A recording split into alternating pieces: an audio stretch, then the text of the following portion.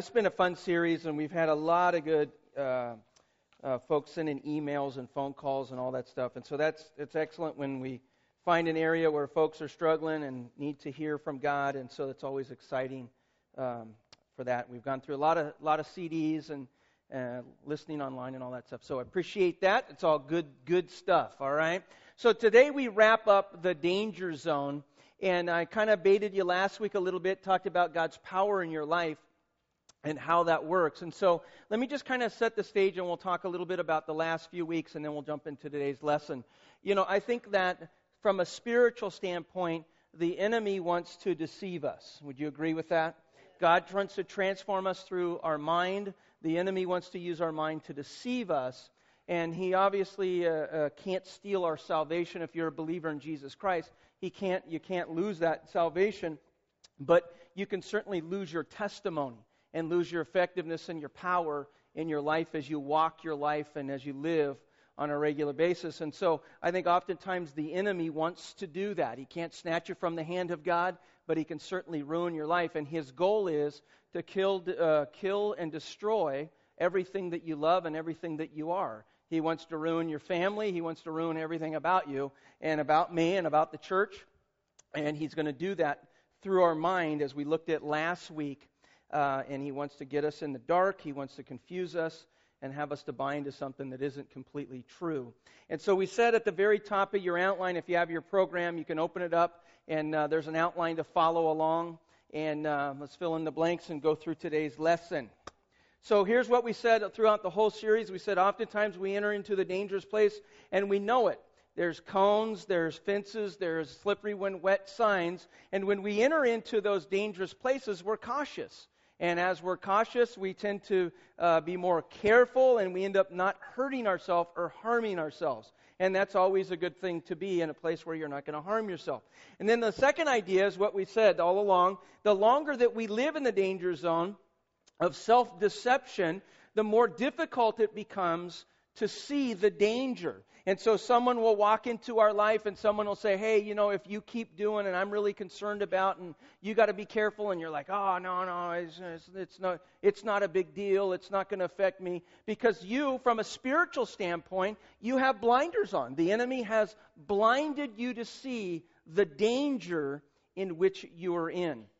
And then it goes on, and we talked about that we believe that it won't harm us. The longer that we're in the dangerous zone, the more we push back on it, the more we'll believe, you know what? It may affect 9 out of 10 people, but I'm the one that it won't.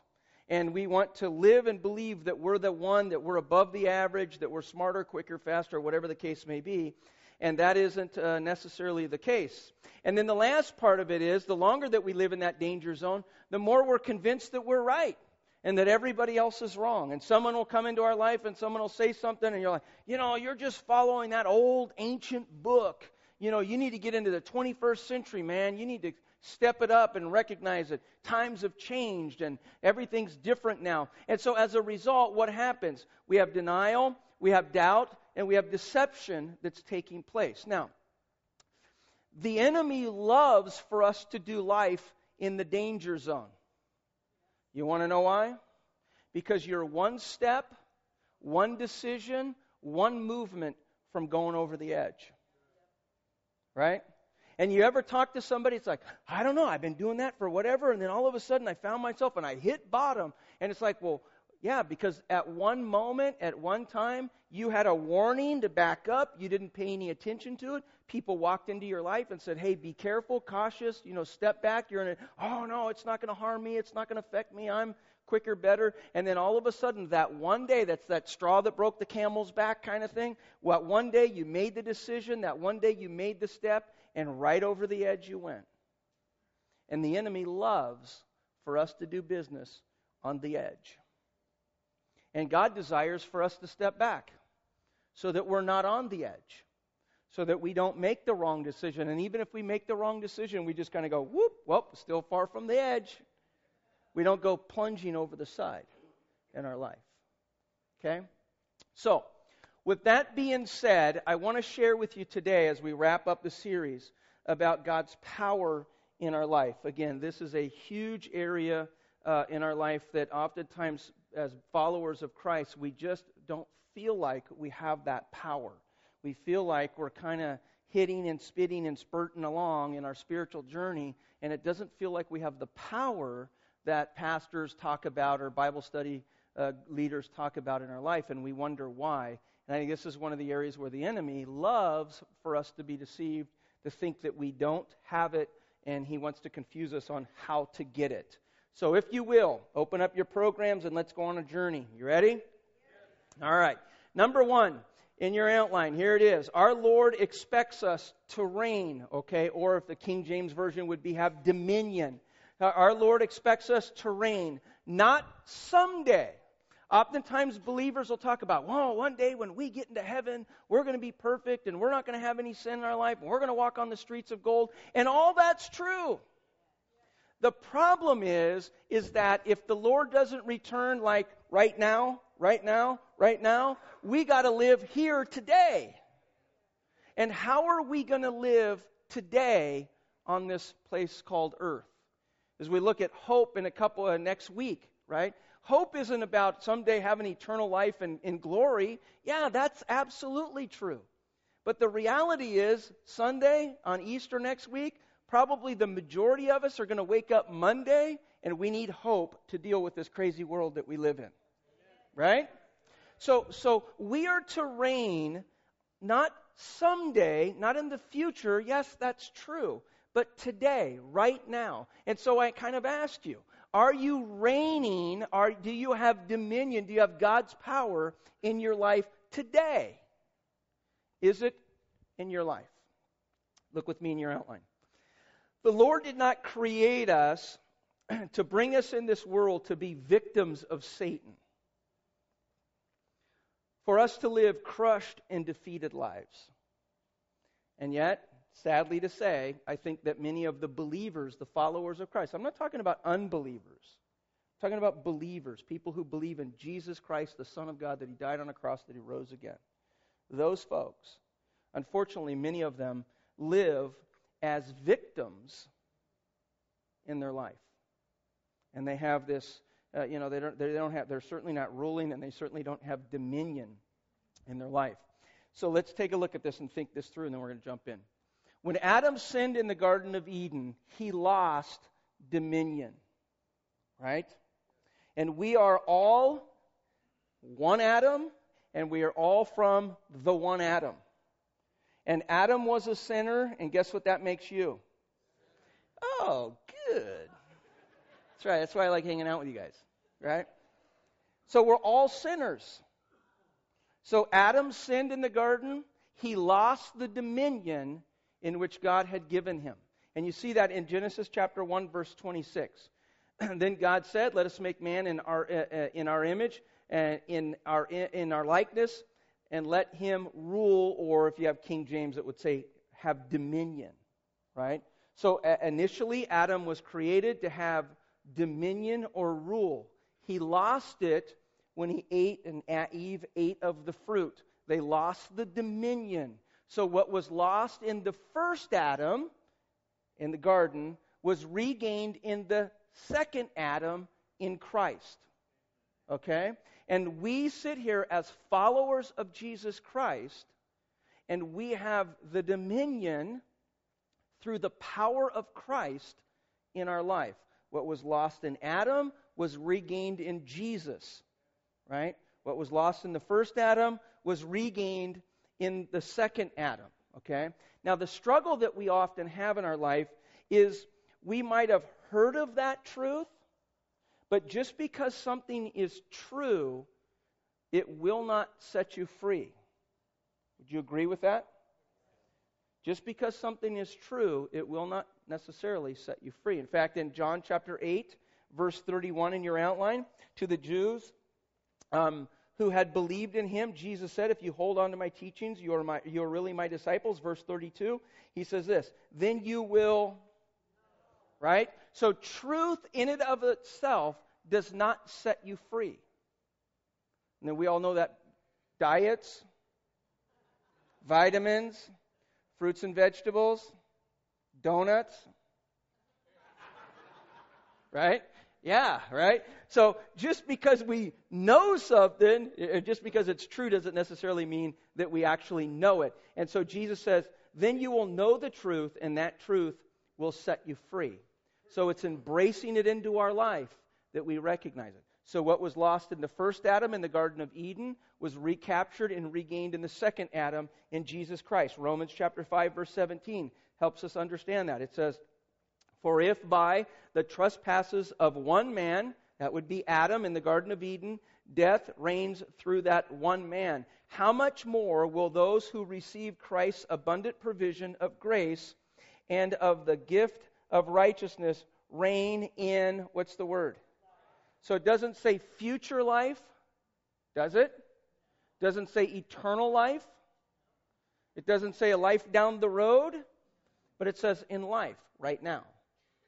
Through one man, Jesus Christ. So it is available for us to have dominion or to reign here on this earth. Not in a futuristic standpoint, but in today's experience in our life. So then we back up and we ask the question, well, why is it that so many of us don't? And here's a reality I think that I want to kind of share with you. The enemy wants to keep us in darkness. Because if he can't pluck you from the hand of God, he can steal your testimony and render you, in a sense, useless. Right? And so he wants to, and I'm going to step back here. I don't know if I'll change the lighting. Am I shaded? So the video is going to be going, where is that little guy? Here I am. He wants us to live in the shade, in the fringes, because we become less effective in our life as believers in Jesus Christ. And he wants to keep us back and just hiding out, okay? So, if you have your Bibles, Luke chapter 7 is where we're going to spend most of the time here.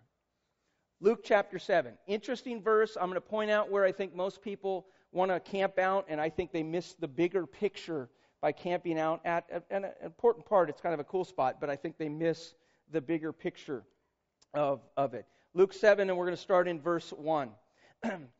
When Jesus had finished saying all this in the hearing of the people, he entered into Capernaum. Verse 2, there was a centurion's servant who the master had high value. So the centurion was a military leader, had 100 people under him, okay? And he had a servant who he deeply cared about. He loved the guy. The guy apparently was a good guy, as we'll see in a moment. But he was sick, and he was close to dying. And so his leader, his master, was caring for him and cared about him. Verse 3, the centurion heard of Jesus and sent some of the elders of the Jews to him to ask him to come and to heal him. So the centurion would have probably been a Gentile, so he gets the religious leaders, the Jews, to go to Jesus. Hey, flag the guy down. I believe that he can heal him. I believe that he could touch him, and just bring him on back to me, and that will be a great thing. So the religious leaders go, they find Jesus, and they go to him, and they ask him to come back. And the reason why they want him to come back, in verse 5, it talks about the man who's sick. They said, hey, he loves our country, and he helped build a synagogue. So he's a good guy. Everybody wants good people to live, right? I mean, so go get him, Jesus. Bring him back in here. Hey, let's go. It's all going to be good. Verse 6. So Jesus went with them. He follows the guy's back. And when he's on his way back to the house, he's a great distance away, or not far from the house, rather, when the centurions sent his friends to Jesus. And so he sends his buddies in the house. He says, hey, go intercept Jesus and tell him this. Lord, don't trouble yourself, for I do not deserve to have you come under my roof. Verse 7. That is why I did not even consider myself worthy to come to you. So he didn't feel worthy to go to Jesus. He sent the religious leaders, bring him back. And it goes on, it says, but say the word and my servant will be healed. And here's what's interesting. When you look at a lot of commentaries, this is where everyone camps out at. They say, oh, this is a great part. I mean, this guy had such great faith that he just believed that Jesus could just speak the words and this guy would be healed. And that was true. That's an amazing amount of faith that this guy had. But that isn't the principle in which we find. It's found in verse 8, where really it just kind of explodes into our life. And here's what verse 8 goes on, and it says, This is the centurion saying to Jesus, "For I myself am a man under authority, with soldiers under me. I tell this one to go, and he goes, and I tell this one to come, and he comes. I say to my servants, do this, and he does it." Verse 9. When Jesus heard this, he was amazed at him. Now just pause. He wasn't amazed that he said, "Just say the words and my servant will be healed." He was amazed that he understood that his power as a military leader did not come from him, but it came from above him. That he had a general, that he had an emperor, that he had a president, that he had someone who was over him. And when he was speaking to his servants, he wasn't speaking in his authority, but he was speaking from the authority from on high. There's an old economic thing about Reagan that, trickle-down theory. So this is it. It's power from on high that trickles down into the life of the believer. Okay? And this is what wowed Jesus. Jesus was absolutely amazed. And he said, he was amazed at him, and he turned to the crowd following him, and he said, "I tell you the truth. I have not found such great faith even in Israel." Translation. Abraham, Isaac, all the offsprings of them. Jesus is saying all the guys that I hung out with, all the guys that I walked around with, all the religious leaders, none of them understood this principle that this military man understood. That his power doesn't come through his position. His power comes from on high, and it comes through him. And so he can tell the 100 that's under his control, do this, do that. He can tell his servants, go here, go there, because of the authority comes from on high, and it comes down into his life. And Jesus goes, this guy gets it. Now there's a huge, huge spiritual lesson in this. That believers, and I think part of Satan kind of keeping us in the dark, where we don't recognize it. Our power comes from not ourself, but it comes from on high. God's desire for us to reign, that was lost in the first Adam, was regained in the second Adam. That desire from God for us to reign, not in a futuristic standpoint, but in a current situation, comes from our position being under Christ, or being under His umbrella in our life. If we step out, and we'll get into that in a minute, if we step out of the authority of Christ, we do not have that power. Because the power comes from on high, and it flows in and through our life. And Jesus says, that guy gets it. That guy understands where his power comes from. Number 2 in your outline. Our power to reign comes from being under Jesus' power and authority. And then right below it, it says this. We have to be under authority to have authority. We have to be under authority to have authority. If we step out of the authority of Christ, we do not have the power to have dominion and rule. We are then embracing it on ourselves, and we have that self-power in our life. Okay? Back to verse 8 there, he says, the centurion servant says this, "For I myself am a man under authority." So he recognizes that his power comes from who is above him. As believers, Jesus says, our power to reign on this earth doesn't come through ourselves. It comes when we're under the authority of Christ. Because what was lost in the first Adam was given to Jesus Christ, the second Adam. And that power flows from Him in and through us in our life. Are we tracking? Okay. In Matthew chapter, let me just say this. That oftentimes in churches, people think of church as being kind of like a corporation. You got a president, a CEO, and that kind of stuff. And we think of it like Jesus is the president. But actually, the Bible talks about the church being a body. Okay? And who is the head? Christ is the head, right? So Jesus is the head. We are the arms and legs and feet and so forth. And it flows from on the head down into the body. Okay? And I think that's a great visual for us too. If we kind of take off the head of Christ and park him here and we run around headless, we don't have his power. Okay? And some of us are doing that. Right? We're running around like a chicken with our, right? And it's a great visual. I just thought of that. I'm going to write that down. Let me. Matthew chapter 28, great verse. Here's what it says. Verse 18. Then Jesus came to them, so he's getting ready to depart, and he says this, all authority in heaven and earth has been given to me. What was lost in the first Adam was given to Christ and regained in Christ. Verse 19. Therefore, go make disciples of all nations, baptizing in the name of the Father, the Son, and the Holy Spirit. Verse 20. Teach them to obey everything that I have commanded you, and surely I will leave you hanging at any moment. No? All right.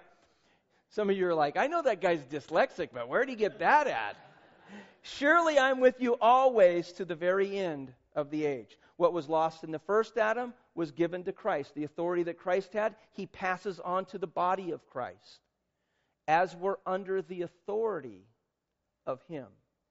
His power flows from above, and it flows in and through us. God's desire is for us to reign, and we reign when we're under the authority of Christ. If we step out of that, then we don't have the authority in our life.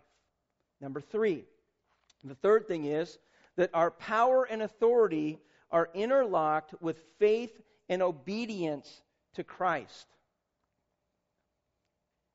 Our power and authority are interlocked with faith and obedience to Christ. Okay? Now let me share with you a couple verses, just some ideas in here, and you can go home and spend some time reading. All of these are connected to obedience. Blessings, saved, watched over, taken care of, helped, perfect freedom, greater wisdom, security, peace, prosperity, and success. All of those are connected to obedience. God's power to reign is under Christ, and it is connected to our obedience to Christ. Are we following? Not 85%, not 96%, 100% of what you currently know in your spiritual walk today. So you think about that. Oftentimes people say, oh, I want to grow spiritually. It's like, really? You sure? You'll be held to a higher standard. Oh, no, I just want to stay dumb right here. I just So where you're at spiritually, you need to be at that level of obedience in your life. Okay? You may not know all the different theological positions and so forth, but you are held to the accountability to where you are currently in your life. Any form of disobedience is disobedience. Okay? You can rationalize, justify, you can spin it any which way you want to spin it, but the reality is it's disobedience. And as you trust, you obey. For there's no other way, right? So as we walk, we trust and obey in our walk with Christ. So let me share with you a couple thoughts here as we wrap this thing up and have the Lord's Supper. So how do you receive the power and authority in your life? Number 1, you obey God when it's convenient. No? What's the word? Right. No delay, no wait. I don't want to hear about procrastination. Don't put it off. No excuses. You need to do it now. You need to be obedient, and you need to do it now. If you are not obedient and you do not do it now, you move under the authority of Christ. You lose the power to reign in your life. It's that simple. You step down underneath the authority, the umbrella of Christ, you're on your own. And so you can spin it whichever way you want to spin it, but that's a reality. In Psalms 119, verse 32, he says, I run in the path of your commands, for you have set my heart free. So verse 60 says, I will hasten and not delay to obey your commands. That we need to be obedient to the commands that we currently know in our life. So oftentimes believers will say, well, and they talk about, someday when I grow and this concept and that. Listen, just do what you know you need to do today. Right? So oftentimes we want to skirt what we're supposed to do today and talk about one day down the road. No, just be obedient today to the Lord that you currently know in your spiritual walk. So when I talk to new believers, I oftentimes like to use the analogy of my relationship with my parents to my relationship with God. See, if none of this doesn't apply to any of you, because all of you guys were perfect children. Okay? So when I was a young lad, how many remember Pong? Yeah, right? Remember? Woohoo! Bonk. Bonk. Bonk. And then you could speed it up. Huh? Bonk. Bonk. And then it would hit that tricky bounce. Bing, bing, bing. Whoa, where are we going with this one, right? It's kind of funny. So when me and Ben Franklin and Tom Edison, we were out flying our kite, playing Pong. So here's the way it would play out at my house, right? My mom called me Danny, and she was the ruler of the house. And anyway, so that was the way that thing played out. So she'd walk in a room and bonk, bonk, right? Doing that. Hey, you need to take out the garbage and mow the lawn and blah, blah, blah. Mm-hmm. Right? And then I would lose. I'd throw my paddles down. And I would storm out of the house and go to my friend's house and go play basketball or terrorize the neighborhood or whatever. So my mom would have a conversation with me. And it would be something like this. Did you hear me? When did you talk to me? When you were in that room. Right? There was a beep room, right? I didn't hear you. Well, you said, mm-hmm. Well, I didn't hear you. Right? We do that with God, don't we? Our minds are preoccupied, and God pays us a little visit in a worship service or in a song or on a way home from work, and God gives a little bit up. Hey, Danny. Mm-hmm. And then he circles back around. Didn't I tell you? And we do that. Here's another thing I would do with my mom. My mom would storm in the room, and she's wonderful. She would come in, and she would be talking to me, and I'd look at her and I'd say, Are you talking to me? Right? And then she'd say, no, you smart person, right? Who else is in this room? Right? It's like, I guess that would mean me, right? I tell you, I'm pretty smart, right? And so, and we do that with God, don't we? God comes to us, again, in a service, in a song, in a Bible study, in a community group, and he talks to us, and we go, are you talking to us? I really wish, so-and-so was in service today, because he really needs to hear this message. Right? And we do the same thing. And then we leave, and we wonder why that we're not experiencing God's power in our life. We have the power to reign. It was given to Christ. We're the body of Christ. He's the head. But when we step out of the authority of Christ, we're disobedient. And you can say, well, I'm not as bad as so-and-so. Maybe you aren't. But any disobedience is disobedience.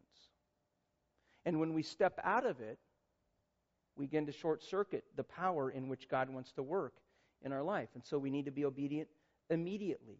Number 2, we need to be obedient completely.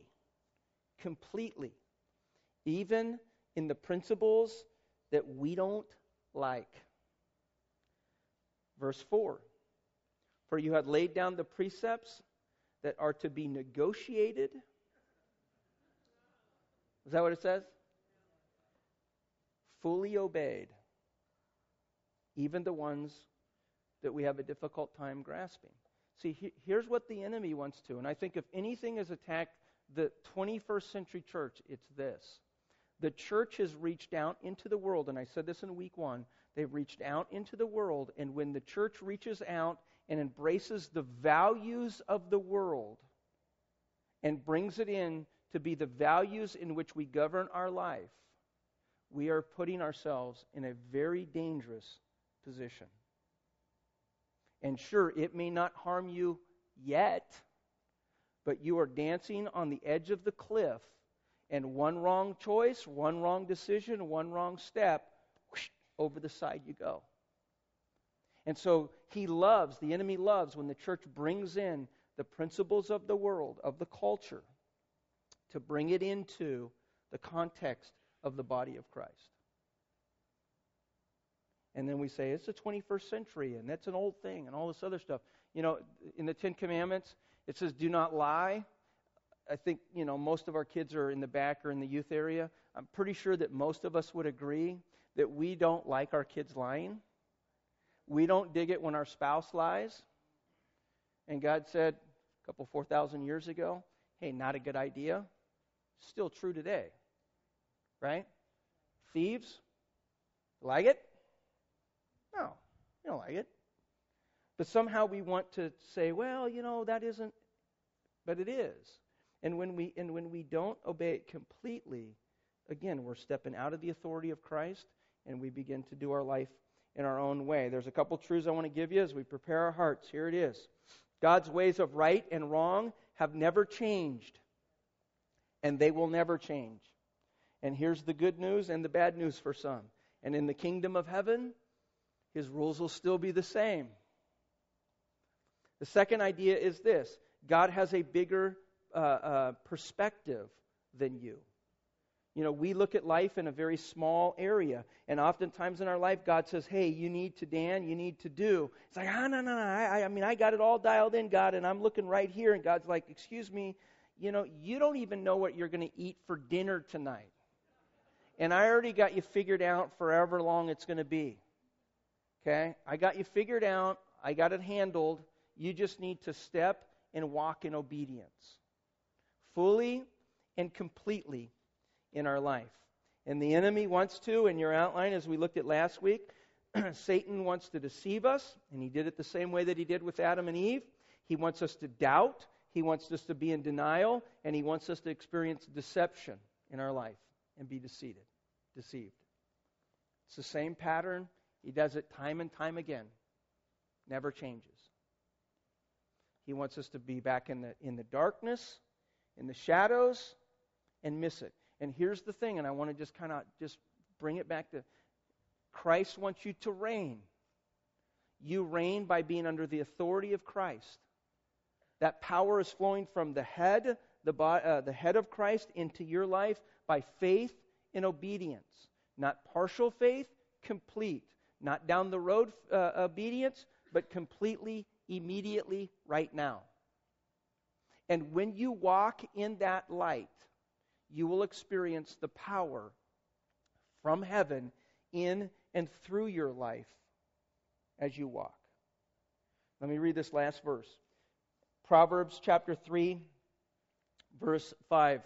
Very famous Old Testament verse. Trust in the Lord with your heart and lean not. Okay? That word is like this. If I were to lean and literally lift myself up and have this podium hold me, that's what that word means. To put everything in you and on you and just lay on something. Lean on. Okay, now look what it says. He says, trust in the Lord with all of your heart.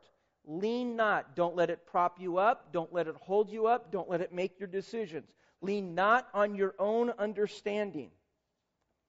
Just in case you got a little confused, verse 6, in all your ways, every area of your life, not just your Sunday morning decisions, every area of your life, in all of your ways, acknowledge Him, which means to embrace, to be obedient, to do as He says. In all your ways, acknowledge Him. And then here's the promise. And He will make your paths straight. It's complete obedience. It's being obedient immediately. And so again, we're to reign on this earth as we get under the authority of Christ, because that's where the power comes down. And when we step out and we're disobedient, we break the link. It's complete, it's immediate in our life. If we step out, we miss it. And oftentimes, believers just don't see that. And you talk to them, and they spin it 100 different ways. And they rationalize and justify and make excuses and all this other stuff. And folks, the reality is that 1% error is all the enemy is looking for. 1% error. And the moment that we do, we step out. And then we wonder, as someone reads about the power of the resurrection, and that's the power that Christ in you through the Holy Spirit to raise Jesus from the dead, and you scratch your head. Be honest, you scratch your head and you go, man, I don't feel anything like that. I don't feel any of that power in my life. And we miss it. So I'm going to ask you to bow your heads and close your eyes as we prepare for the Lord's Supper.